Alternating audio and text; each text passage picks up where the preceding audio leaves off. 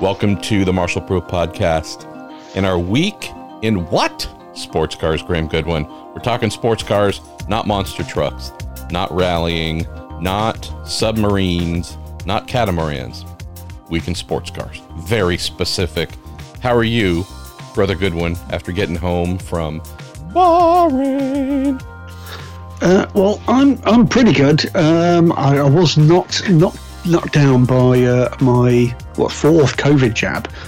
Third one gave me a few kind of minor symptoms. That's not unusual. Fourth one, whether or not I was carrying a little bit of exhaustion, MP, I don't know, but I slept for 20 out of 24 hours. And yeah, that kicked my ass. It really did. But other than that, I'm good. Back in the office, back on the mic, back in front of the keyboard, and enjoying life. It's great to be back doing Twisk again. And boy, oh boy, there's been a lot going on, and there still is a lot going on. And I'll plug here before we go any further. Keep listening, because we're going to be pointing you towards someone else's exclusive for Monday. So keep listening in. You'll want to hear this one. It's quite a story. Indeed. Let me cover off two quick things to get the show spooled up. A little bit of anti-lag backfiring here through the exhaust to get us spooled up, Graham. I want to say a big thank you to not only all of our listeners, as we always do. We're doing a freewheeling non-Q&A episode, by the way, so I'll say thanks for all the questions you wanted to send in but didn't get a chance to because we didn't ask for them because we've been a little bit crazy busy. But we will in the next episode. But I want to say thanks to all of our listeners as usual, Graham. Truly a fine, spirited, and passionate bunch that we are exceptionally blessed to have. And there is that one guy. Yeah. That one guy. And you know who you are, and you know you need to get your act in gear, pal. Wanted to say, though, one of the ways we can measure how awesome our listeners happen to be charity initiatives. Have our friend Cassie Johnston. She is based in the American state of Indiana, and most of the folks that she is aligned with are fans of IndyCar in our Week in IndyCar show, but nonetheless, they are all members of the Prue Day listener group that formed on their own here a couple years ago. I believe we're now into the hundreds in terms of members of that group. Cassie, being the amazing person that she is, last Christmas, Graham, last holiday in December, decided, there's a charity organization here in Indianapolis that helps to buy and bring toys to extremely underprivileged kids who otherwise would go without and have holidays that are the exact opposite of what all the other kids are having. And so she and the Prue Day raised more than $3,300 to put together toy purchases for kids, brought those to the charity, which were then distributed, chose the number 33, traditional number for starters in the Indy 500. It's about $100 per kid to purchase all the necessary things for them. And so she and the group of the Prue Day and others donated and made that happen. She raised the bar this year, Graham, to 42 kids that happening to match the largest number of entries at the Indy 500, that being 42 way back in the day. And very proud to say that not only has that $4,200 goal been raised, it's now sitting at $5,547, and things are going so well, she's now raised that to double 33 entries to 66 kids. So we're not too far away from that. So just wanted to say thank you to the many listeners here who have helped raise this amount of money. All just phenomenal folks. I think for those of you who've listened to my podcast for many years, you know how much charity work and volunteerism means to me. So it's a beautiful thing. It's a beautiful extension of the silly thing you and I do, Graham, and have done for many years with the Week in Sports Cars and all the other stuff that we do here. So just wanted to extend a lot of gratitude and also tell folks, because Cassie is the best kind of crazy, she went and created an actual website so folks can donate. So there is something on the interwebs you might go and check out. If you feel so inclined, please donate. If you do not, no worries. But PruKids.org, PRUEKIDS.org, PruKids.org lives and is the central rallying point for supporting this initiative. So that's wow. Truly, Graham, just blows me away.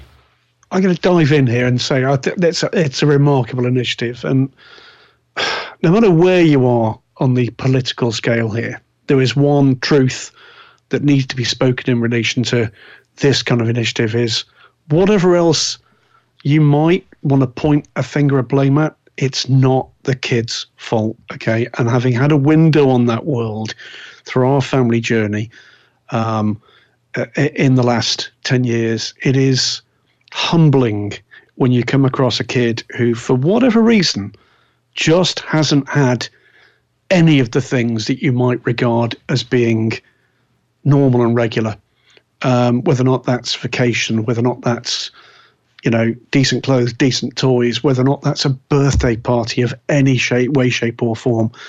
Cassie and everybody involved in that, well done. More power to you. And just chuck a few bucks into the fund. Anybody, whether or not you've got kids or whether or not you've been part of a birthday or a Christmas or a Thanksgiving with somebody else's kids, there's something truly magical and special about that, and that's a fantastic initiative. So big thank you to our listeners there yet again, Graham. And then one last thing that is extremely specific to the Week in Sports Cars, and I will probably make a habit of mentioning this for the next little while. If you are a consumer of the YouTubes, if you are someone who enjoys sports car racing videos and those being presented to you on YouTube, I would encourage you to subscribe to my YouTube page, YouTube's channel, YouTube outlet. It's pretty simple. Marshall Pruitt. So yeah, YouTube/Marshall Pruitt. You will find something that I have been doing increasingly in the last 2 weeks or so, Graham, and that is drinking heavily. Yes, I have a 2-liter bottle right here of Alkaline 88 Smooth Hydration water, purified water. So I will admit right here for the first time on the show, I have a drinking problem. I'm up to between 4 and 6 liters a day. So I have been very busy upscaling a large number of old IMSA videos. By and large, there's a couple World WSPC videos and Group C videos I'll get to as well. But of the things that I have placed on my YouTube channel in the last 24 to 48 hours, we have 1984 IMSA GTP at Riverside, a race featuring front-engine Mustang GTP car driven by Bobby Rahal, the infamous Randy Lanier, Bill Whittington, Blue Thunder, marijuana-funded March 84G Chevrolet, Derek Bell in 962, that part's not surprising, but not in a Holbert 962. A phenomenal race. Anyways, just posted that, upscaled from whatever old format it would have been to 1920 by 1080, basically HD scaling, upscaled everything to HD sizing. Also uploaded, Graham, 1990 IMSA GTO and GTU at Mid-Ohio, featuring one of the rare, I think it was only 3 or 4 outings total for the Ferrari France F40, this time driven by Jean-Pierre Jabouille, who reached the podium. Wow. 4-rotor Mazda RX-7s, twin-turbo Nissan V6s, just crazy stuff there. And then also just put up the 1985 IMSA GTP race at Riverside. I've got the 1992 IMSA GTP season review video to put up, and a few more that'll be going up soon. But anyways, especially coming in here to the holidays, I will be trying to post things as frequently as I can. So if you get a chance, Wouldn't ask you to like, that's up to you. But if you would pay a visit and subscribe to the good old YouTube / Marshall Pruitt page there, I think you're going to find some stuff here that you're going to enjoy. And there's also a decent amount of stuff that I've been putting up there for many years, just never making the least bit of effort to promote it or tell folks about it. So there you go. Graham Goodwin, we should start talking about newer stuff that's happened in the world of sports cars. Should we start with you getting back from Bahrain and all the stuff that you learned about there? You're trailing something. Why don't we start with the breadcrumbs you've kind of sort of placed for Monday? Let's leave this full of breadcrumbs. Would I be accurate in saying that have been I hear that as a V12? Is that what I hear? A V2? Yeah, a V1? What are we talking about? This is pretty unique in that we're not going to be trailing a story that either you or I have sniffed out or written. We're going to be trailing a story that a young blogger has written. I became aware of a young man called Daniel Weber, who runs an Instagram page, Le Mans Hypercar News, just some little while ago. In the fringes of another story, we exchanged a little bit of information. Cut long story short, we've had Daniel along to an ELMS race. He was a guest of LMEM at Bahrain, and Daniel and I spent some time together there, and me showing him how this works when the difference between staring at a screen and talking with a keyboard, and staring at people and talking face to face. And halfway through the weekend, came along to me and asked for advice about a couple of emails that had come into him. We took a look at this, and sure enough, if you go along on Monday, let's say, I'd say about 11 a.m. GMT, midday Central European time, to Le Mans Hypercar News, you will see the very first details of yet another hypercar program. This came from the horse's mouth. It's come from the people involved in the program. It is a recognizable brand. It is not one you'd have read about anywhere else. And there are, as you quite rightly said, MP, two things that are going to be unique about this hypercar program. Some things we've not got at the moment in any live hypercar program. So those two things, congratulations to Daniel for getting it. We will be giving it a push on DSC immediately afterwards. But kudos for him. There is another hypercar program out there. It's an LMH car, but not quite in the way that we've seen it before. So look out for that one. You know what? They still keep coming out the cracks, don't they, these things? There's still more coming along. You mentioned Bahrain, MP, and it was a busy week. Lots and lots going on, both on track, in the paddock, and then beyond that, in the offices of LMEM, the FIA, all sorts of people in the paddock spotted. We saw the Cadillac guys there. Jim Glickenhaus is there. I had a long chat with him about the potential programs he's got coming forward.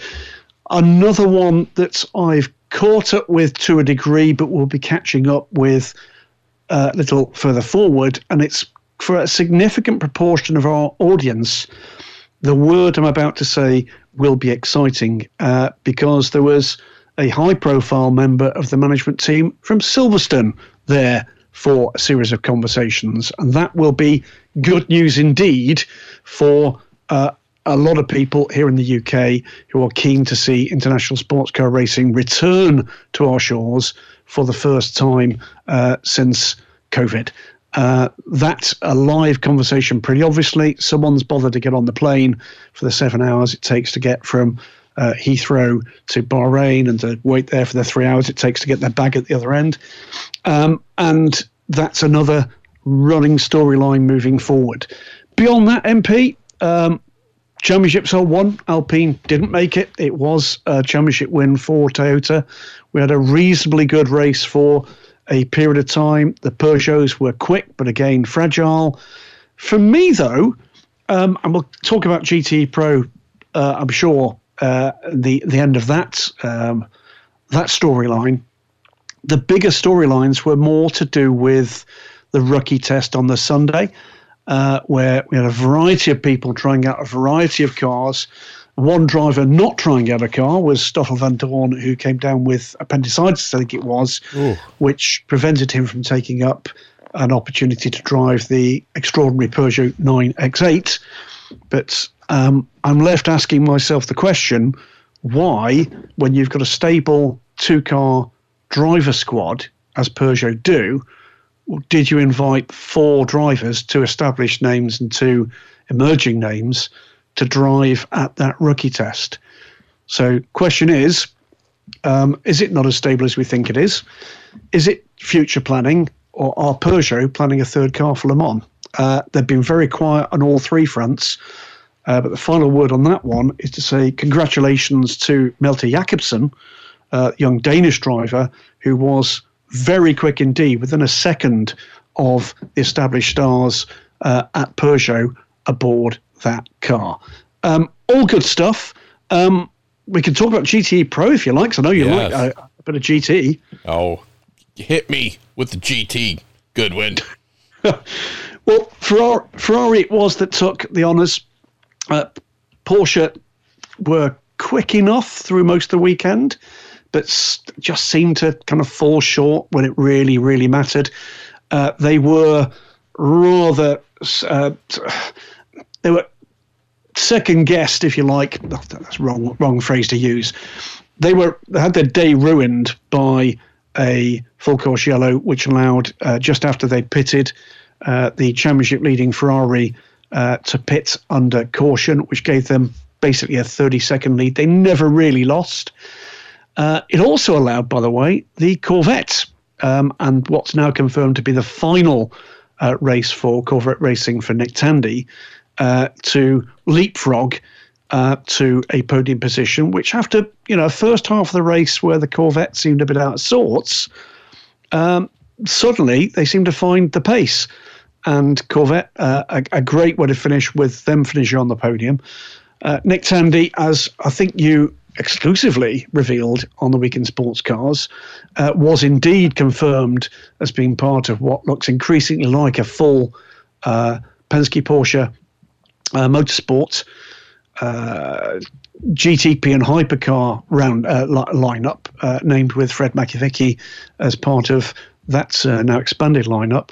But he finished his GTE Pro career, I have to tell you, in race control and the steward's office, in what for me were fairly extraordinary circumstances. He stayed on, did Mr. Tandy. He gave the famous thumbs up sign off to every interview. Doing the if you like, the target time for a couple of talented silvers, all being considered, I'm sure, as part of the WC effort with Ben Keating and Nicky Katzberg, both confirmed. We had Nico Veroni from Argentina, and we had Axel Jeffries from, I think Axel's Zimbabwean but lives in the UAE. Nick set the target time for them, and on his very last lap, the fun folks at Corvette Racing put out the board asking him to box. The board was decorated to celebrate the end of his, is it 2 years or 3 years? Just 2 years. Just 2 years. With a number of flags, etc. That did not go down well with race control. And I believe Nick was called up to explain. That's a bit sad, is the honest answer. That's, I'm sorry, not what I would have expected. It was only a test. The other thing, by the way, I wouldn't have expected in that test was we didn't see the Alpine out in the I don't think it ran in the rookie test, but it was due to run either as the whip for the WEC nominee for the rookie drive, which was Lilou Wadu, one of a number of female drivers we've got in the WEC and the European Le Mans Series. She didn't get to drive that. She got to drive the Toyota because that was a championship-winning car.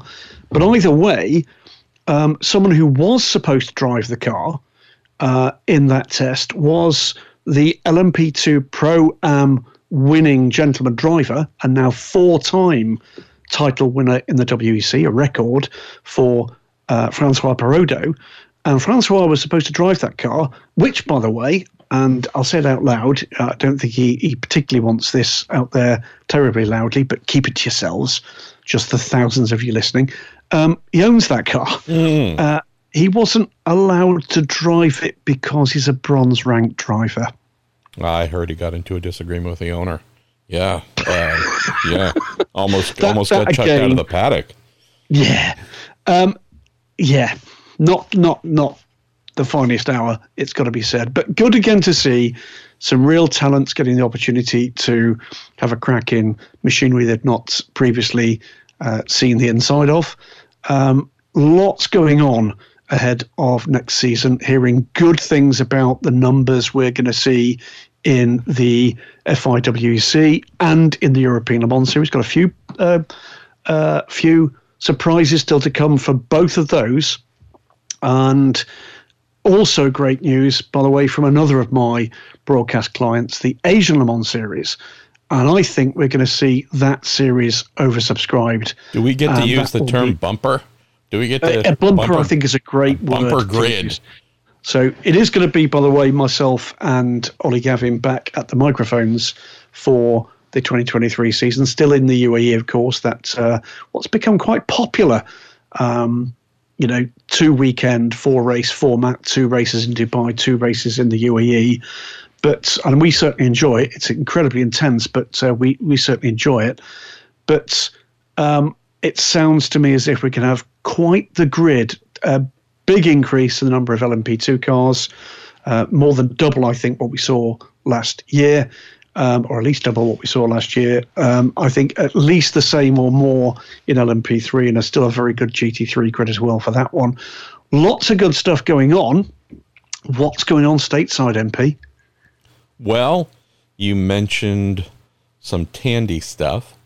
I have 2 things to offer on that front. First, and this is a little bit controversial, I've learned, I've had a brief look into an email exchange within the Porsche Penske Motorsport team, and I've learned that at least the IMSA WeatherTech Sports Car Championship side with the factory Porsche 963 GTP cars, all of its drivers, all of its full-time drivers are going to be required to legally change their first name to Matt or Matthew.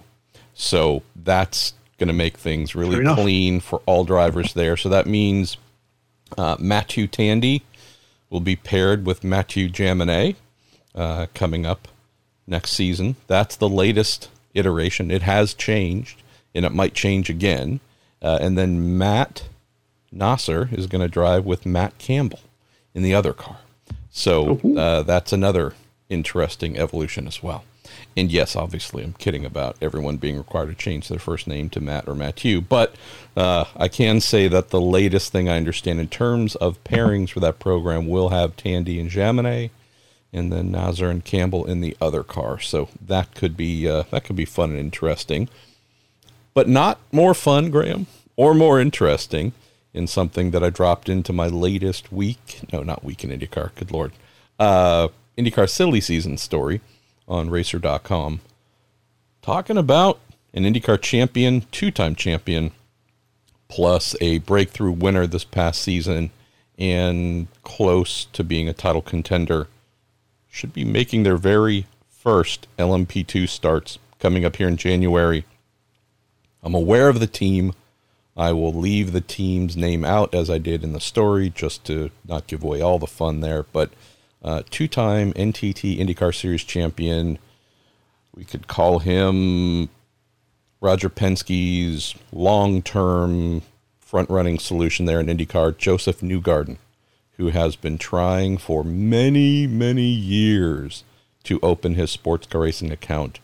We will, assuming nothing changes, see Joseph making his IMSA WeatherTech Sports Car Championship debut in LMP2 here in January at the Rolex 24 alongside triple Australian Supercar champion Scott McLaughlin, who some of you might have seen him teasing a little bit on the social medias, posting a photo of Daytona Roval track map saying that he needed to learn that. So those two McLaughlin and Newgarden will be sharing a P2 car at Daytona, getting their first P2 big prototype experience there.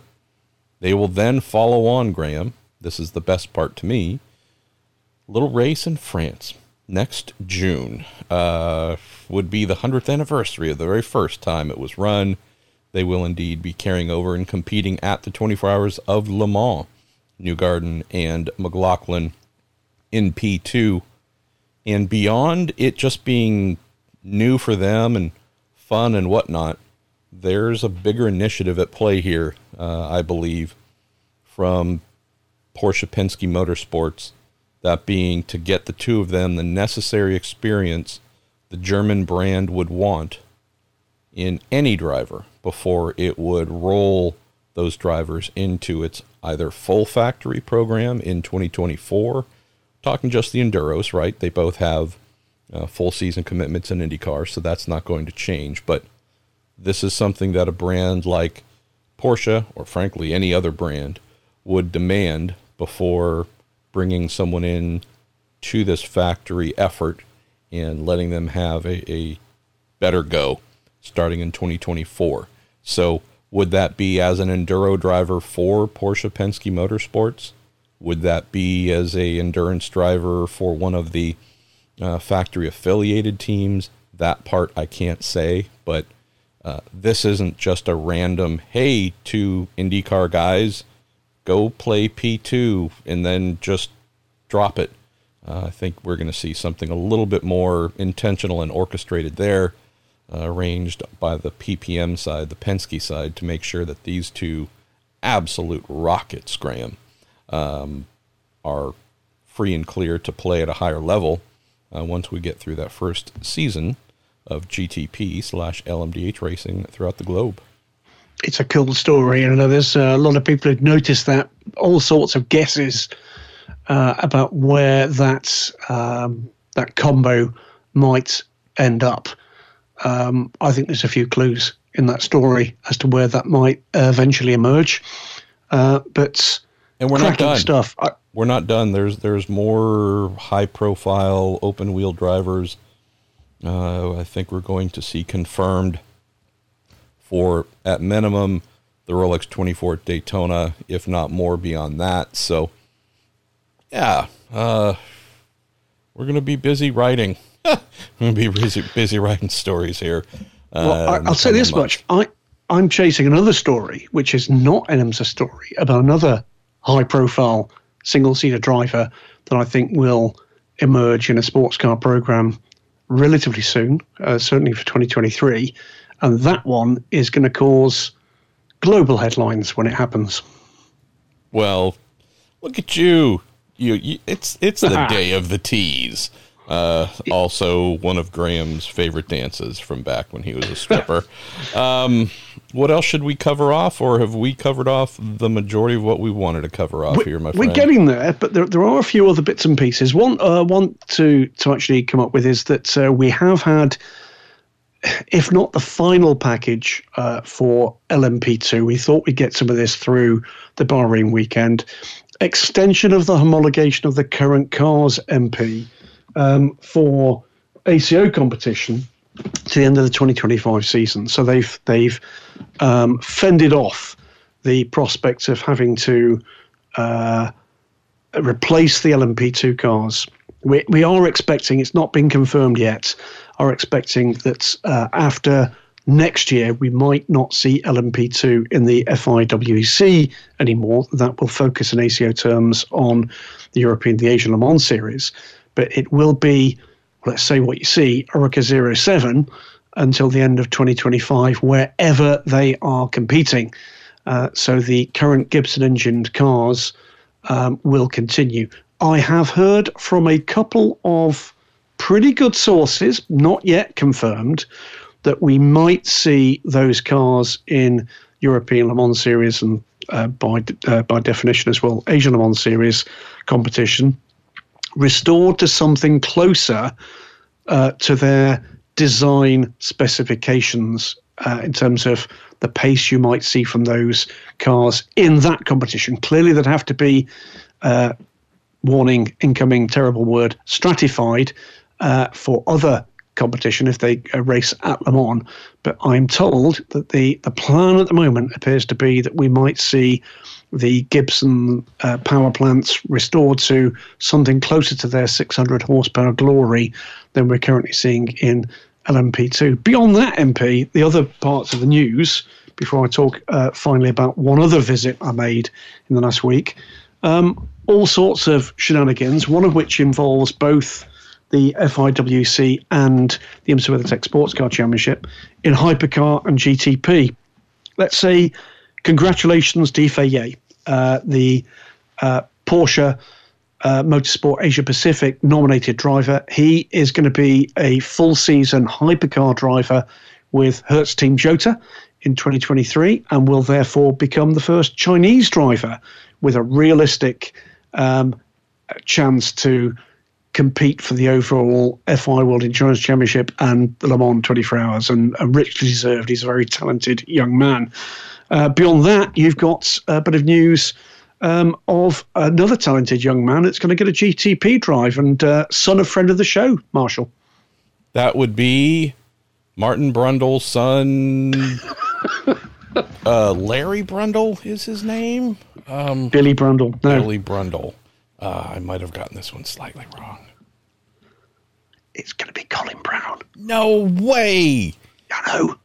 So it's a sad aspect to this, and it does mean the end of a highly successful, well-established, and it's got to be said, in the context of the storyline that's emerging here, massively honourable team. The end of Core Autosports that comes in concert with this announcement. Great announcement for Colin Brown, richly deserved as far as I'm concerned. What say you, MP? Yeah, I totally agree, and obviously kidding a little bit there, but I would love to see Alex Brundle in something over here regularly, because it seems like he's overlooked just way too often as a good solution. But yeah, spoke with Shank briefly, I think yesterday, the day before, whenever it was, and he's thankful, obviously, to have someone of Colin Brown's caliber available to hire. Know that there's also a little feeling of anxiety, maybe nervousness, something, and it's not due to Colin. It's Shank obviously hit a proverbial home run in the hiring of Tom Blomqvist, right? Rocket, he was just everything the team needed. Struggled a bit, if we look back just a little ways, struggled a little bit to put together the exact optimal IMSA DPI driver pairings, full season pairings. Things did not work out well with Olivier Pla, obviously. Then hired our friend, someone who's very quick in a motor racing vehicle. What's his name? Is it another Oliver type? Somebody. I forget his name, but Ollie J. I seem to think he's done really good Not that things. OJ. Not that OJ. Yeah. Young Mr. Jarvis, kidding aside. But things did not work out with Pla. That got wound up a little earlier than expected. Completed the season with Ollie this year alongside Tom, but just a few too many instances where Tom did whatever, handed off the car in whatever position, and next thing you know, they were missing a few of those positions, and just tougher time than expected, obviously having to adapt to a new car, a new program, not making excuses for Ollie or anything like that, but it was a tough position to be in, Graham, for one very specific reason, and that was his predecessor kind of went through the same thing. Whenever he climbed in the car, it's a generalization, but the feeling was, oh man, we're going to go backwards. And they didn't always, but they did enough to lead Shank to say, oh boy, sorry, we got to make a change here. That's a pretty hard thing to live up against as the new driver taking over for the driver who disappointed the team, and the team felt disappointed in their talent choosing capabilities. and to then have that to a lesser degree than what young Mr. Pla experienced, but nonetheless to still have that happening more often than desired. It was clear to me, having not spoken a word to Shank, Graham, about this, it was clear to me just watching that happen a few too many times by the, I would say about the mid-season of the WeatherCheck Championship calendar, just clear to me from afar without even asking Shank about it. Oh, there's going to be a driver change here. There's too much familiarity to what happened the year before. And I think right around that time is when we started hearing, ooh, yeah, they might be looking for someone else. And they have indeed been able to hire Colin. Weren't expecting to have him available, obviously, but they do have him. So just speaking with Shank here a couple days ago, I know he's feeling a bit of pressure for this to pan out and for a full-time 2-driver rotation where when either Tom or Colin gets in the car, they go forward instead of backwards and not have a bit of a competitive mismatch between the two. So interesting, right? It's not often you get team owners talking about their internal frustrations just with themselves for making decisions that did not turn out to be what they wanted or what they needed. Granted, it's not like we can talk about this as some sort of grand failure on their part. They did just win the Rolex 24 Daytona and the freaking championship. So high level performing. So again, I'm not saying anything critical of Ollie in that regard, but just interesting to see that despite this great success, there was still a feeling of, wow, we on the team side have not been as sharp as we need to be on who we choose to lead our team from inside the cockpit. So I know I'm very positive as well, Graham. It's been made clear to Colin, like, hey, we think you're going to be amazing. They know him. He's driven for them before, back in the fairly decent while ago in the Grand Am Daytona Prototype Series. But I think Colin's fully aware that this is his to make his or not. One other quick thing here, Graham, which I think is going to be an interesting theme to follow if you really want to burrow into this number 60 Meyershank Racing Acura Air X06 coming. Colin has spent the last long time as the pro alongside John Bennett in a Pro-Am team, even when they went up to DPI for 1 year with the Nissan, right? Now, that was the first time they've really gone head-to-head with factory-level stuff, but core, for the most part, if you think about their tenure in the sport, American Le Mans Series heavily, then IMSA, we are talking, it could be a Porsche GT2 car, could be an old LMPC vehicle, could be LMP2, and then here more recently LMP3. In all of those scenarios, we have had Colin playing the pro to John's Am, but also playing the coach, having to compromise, vehicle setup, whatever it is, someone who's basically working and living in support of someone else, because that's the Pro-Am dynamic that they're embedded into in those various classes. The need here, hey, I need you to be a prima donna. I need you to stop acquiescing, doing everything in service of someone else who is by no means as capable as you behind the wheel. I need you to stop being that person who is trying to make the best overall program, but one that has some inherent compromises in it for the team owner / co-driver who's just never going to be close to what you can do. I need that to go out the door. And for, dickish, prickish mentality, I'm the star here, I'm the captain. Can Colin go back to that place? And obviously he needs to work with Tom. Tom needs to work with him. They need to become a dynamic duo. just thinking about that, Graham, something where having spent a decade or whatever the exact period of time was in kind of a subservient pro role, the need to elevate one's mindset, driving style, to be attacking at all times, just true restoration of being maximum attack, maximum pro, no accommodations unless it's something Tom needs. But that's an arc we don't get to talk about very much because it doesn't happen that often in the sport. To have someone after, again, so many years of being the pro in an AM situation, having to elevate back to full pro mindset and behavior on track and mindset off, that fascinates me. And I think that's going to be something for us to track this coming year.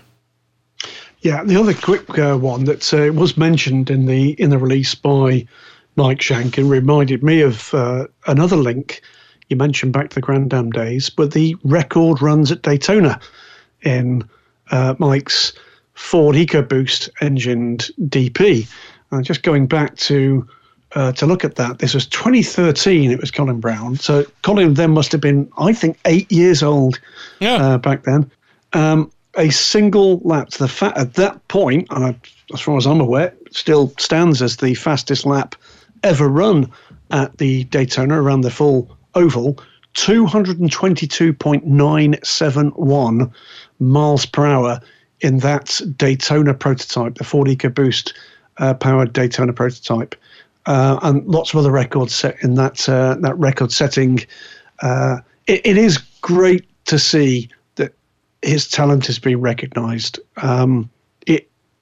Truly, the IMSA WeatherTech Sports Car Championship is an international championship, but it's particularly good to see when you've got homegrown talent that's getting a chance in this new golden age that increasingly looks like it's going to be here. I'm going to fish in terms of news, MP, with news of a story that affects both the F1 World Endurance Championship and the IMSA WeatherTech Sports Car Championship, and with thanks to and apologies as well to the progenitor of this story, Christian Reed, because it is the final confirmation of something we've been hoping to bring to you some months ago. That's the final, at the moment, known GTP and hypercar entries will come from Proton competition with a pair of Porsche 963s, one in each championship, with an ambition from Proton to double up in 2024, although there's an emerging story there that's going to be worth keeping our eyes on as to whether or not this is down to a choice from Porsche in terms of the quality of customer service, or whether or not this is rather more aligned to a wish to keep as much focus as possible on the factory program. I think we'll play a little bit of hashtag wait and see, but there's something going on in the background here that Porsche will need to reassure both their customers and, for that matter, those watching these things carefully. And I'm looking at myself and yourself here. So it's a thanks to Christian Reed for trusting us with the story. It's an apology to Christian Reed for having to put up with the nonsense yet again of another paddock colleague for whom the scoop was more important than making sure that the conversation they had was on the record. That story is now out there, but not in the way that Proton chose it to be. I will tell you, by the way, though, in their haste to go with this story, there's a lot more to come on that story, and I think you can be reassured that we're not going to be at the back of the queue on that one, that others might be. Great stuff. It means that we have got confirmation now that once all the cars are through that supply chain, MP, that both championships will have the new top class at double figures. Both the GTP class in IMSA and the hypercar class in the WEC for 2023 will be into double figures, and both will accelerate further when we get into 2024. So things are going nicely. I'll finish my kind of contribution here, MP, by saying a big thank you as well to to Roel Goethe and Stuart Hall at the Rothko Collection. If you're not aware of what the Rothko Collection do take a look online, ROFGO collection, and was invited behind some usually very closed doors to an extraordinary array of historic racing machines, most of which have that powder blue and orange colour scheme. There is very much a theme to this, and you'll be seeing a lot more of that on Daily Sports Car. And I hope, if you'll agree, MP, we might put something together for your YouTube channel for that one as well. Yes. But unfettered access to that, including Formula One cars, Can-Am cars, sports cars in abundance, some amazing machinery and some amazing access to that, and much more to come on that front as well. That's been my week. I'm looking at anything the page more right now. other than saying happy anniversary to you and Chaparral? No, thank you, brother. I'm looking at their site right now, and yeah, there's some great stuff here, including the Aston Martin AMR 1, which I hope is a runner. Oh, yeah. I hope it's a runner. I think it is. Well, one of the things I can tell you that I wasn't expecting to see, but did see, not only have they got the AMR 1, the AMR 1, not Aston Martin's most successful car. No, but I will tell you, having listened to it streak by as many times as it was capable of doing, it's beautiful. Love the sound. Inline turbo 6, a rarity in modern prototype racing at least. But yeah, it sounded wonderful, and I am fortunate, even though I believe I was not allowed to back then because the ACO is very strict about video and audio capturing and whatnot. I didn't give a fart. Captured some sounds of it streaking by along with the other cars. I think of the Kink and the Mulsanne or whatever. So that might even be sitting on the podcast already. Okay. But nonetheless, beyond, it wasn't a stellar performer in and of itself. No. Fascinating technically, though, and I have a lot of photos of it that I need to post here, but also have some audio of it, so would love to see and hear that thing run again, even though many folks poop on it.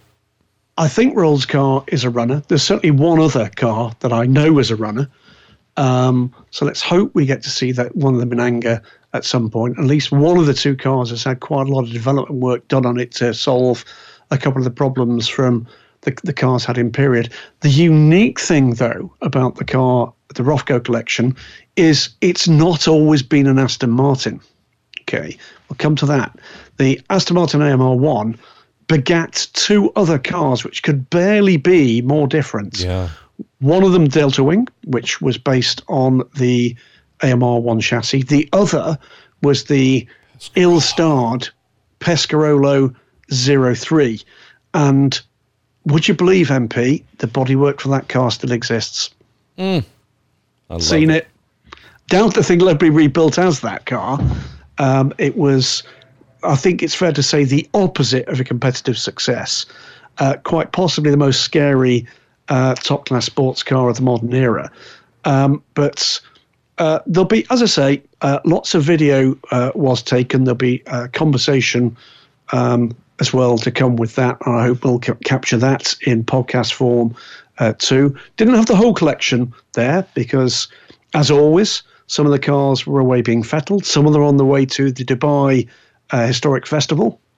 But some absolutely amazing pieces of kit.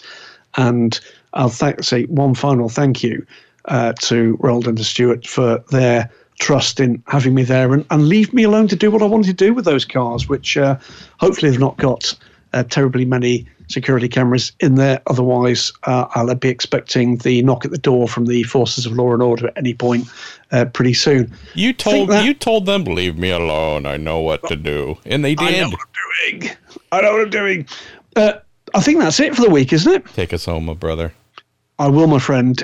So thanks again to all of you for listening in.